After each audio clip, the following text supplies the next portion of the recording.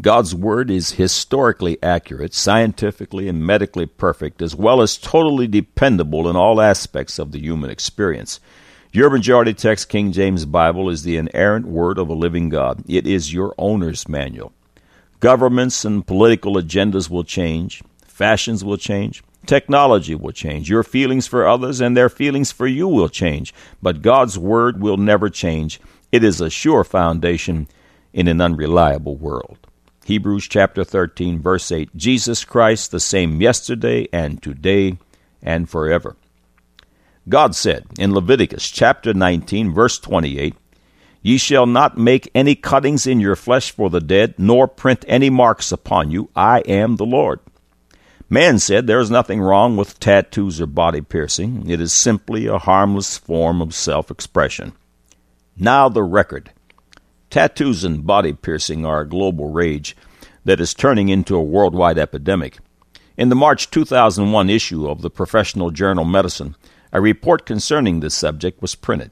Robert Haley, M.D., Chief of Epidemiology at the University of Texas Southwestern Medical Center in Dallas, reported that people with tattoos are 900% more likely to be infected with hepatitis C. Hepatitis C, as well as HIV, the viruses that causes AIDS, is spread by infected blood, which can be and is spread by infected needles. Dr. Haley said, There's a major epidemic of hepatitis C in this country, which most people do not realize. The doctor went on to say, people can have the virus for 10 years and not know it. In another 10 to 20 years, they likely will be dead. Unfortunately for the tattoo and body piercing enthusiast, the shops he or she frequents to require this so-called body art are not in most cases regulated by the government and are not required to follow the same sterile operating procedures as doctors and hospitals. The result, of course, is not pretty. Dr. Beth Patashkin, a Manhattan psychologist and child adolescent specialist, weighed in with the following caution. It's very stylish, but when there's significant danger of health complication, then I think parents have to take it very seriously. Parents should really discuss with kids the medical risk and permanency issue. Tattoos can be removed with laser surgery, but kids need to know about the scarring that comes with that kind of plastic surgery, Patashkin says. Most kids are put off by that. When they understand that this could be a long-term mutilation of a visible part of the body that often is a very persuasive argument.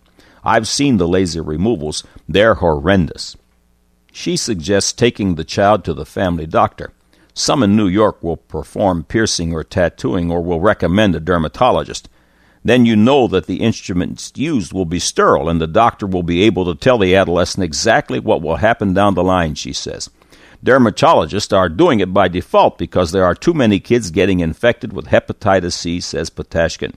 It's because of the unreliability of tattoo and piercing places in Soho, East Village, even in shopping malls in New Jersey. I'm certain that the problems caused by tattoos and body piercing are far more reaching physically and spiritually than the issues noted in this feature.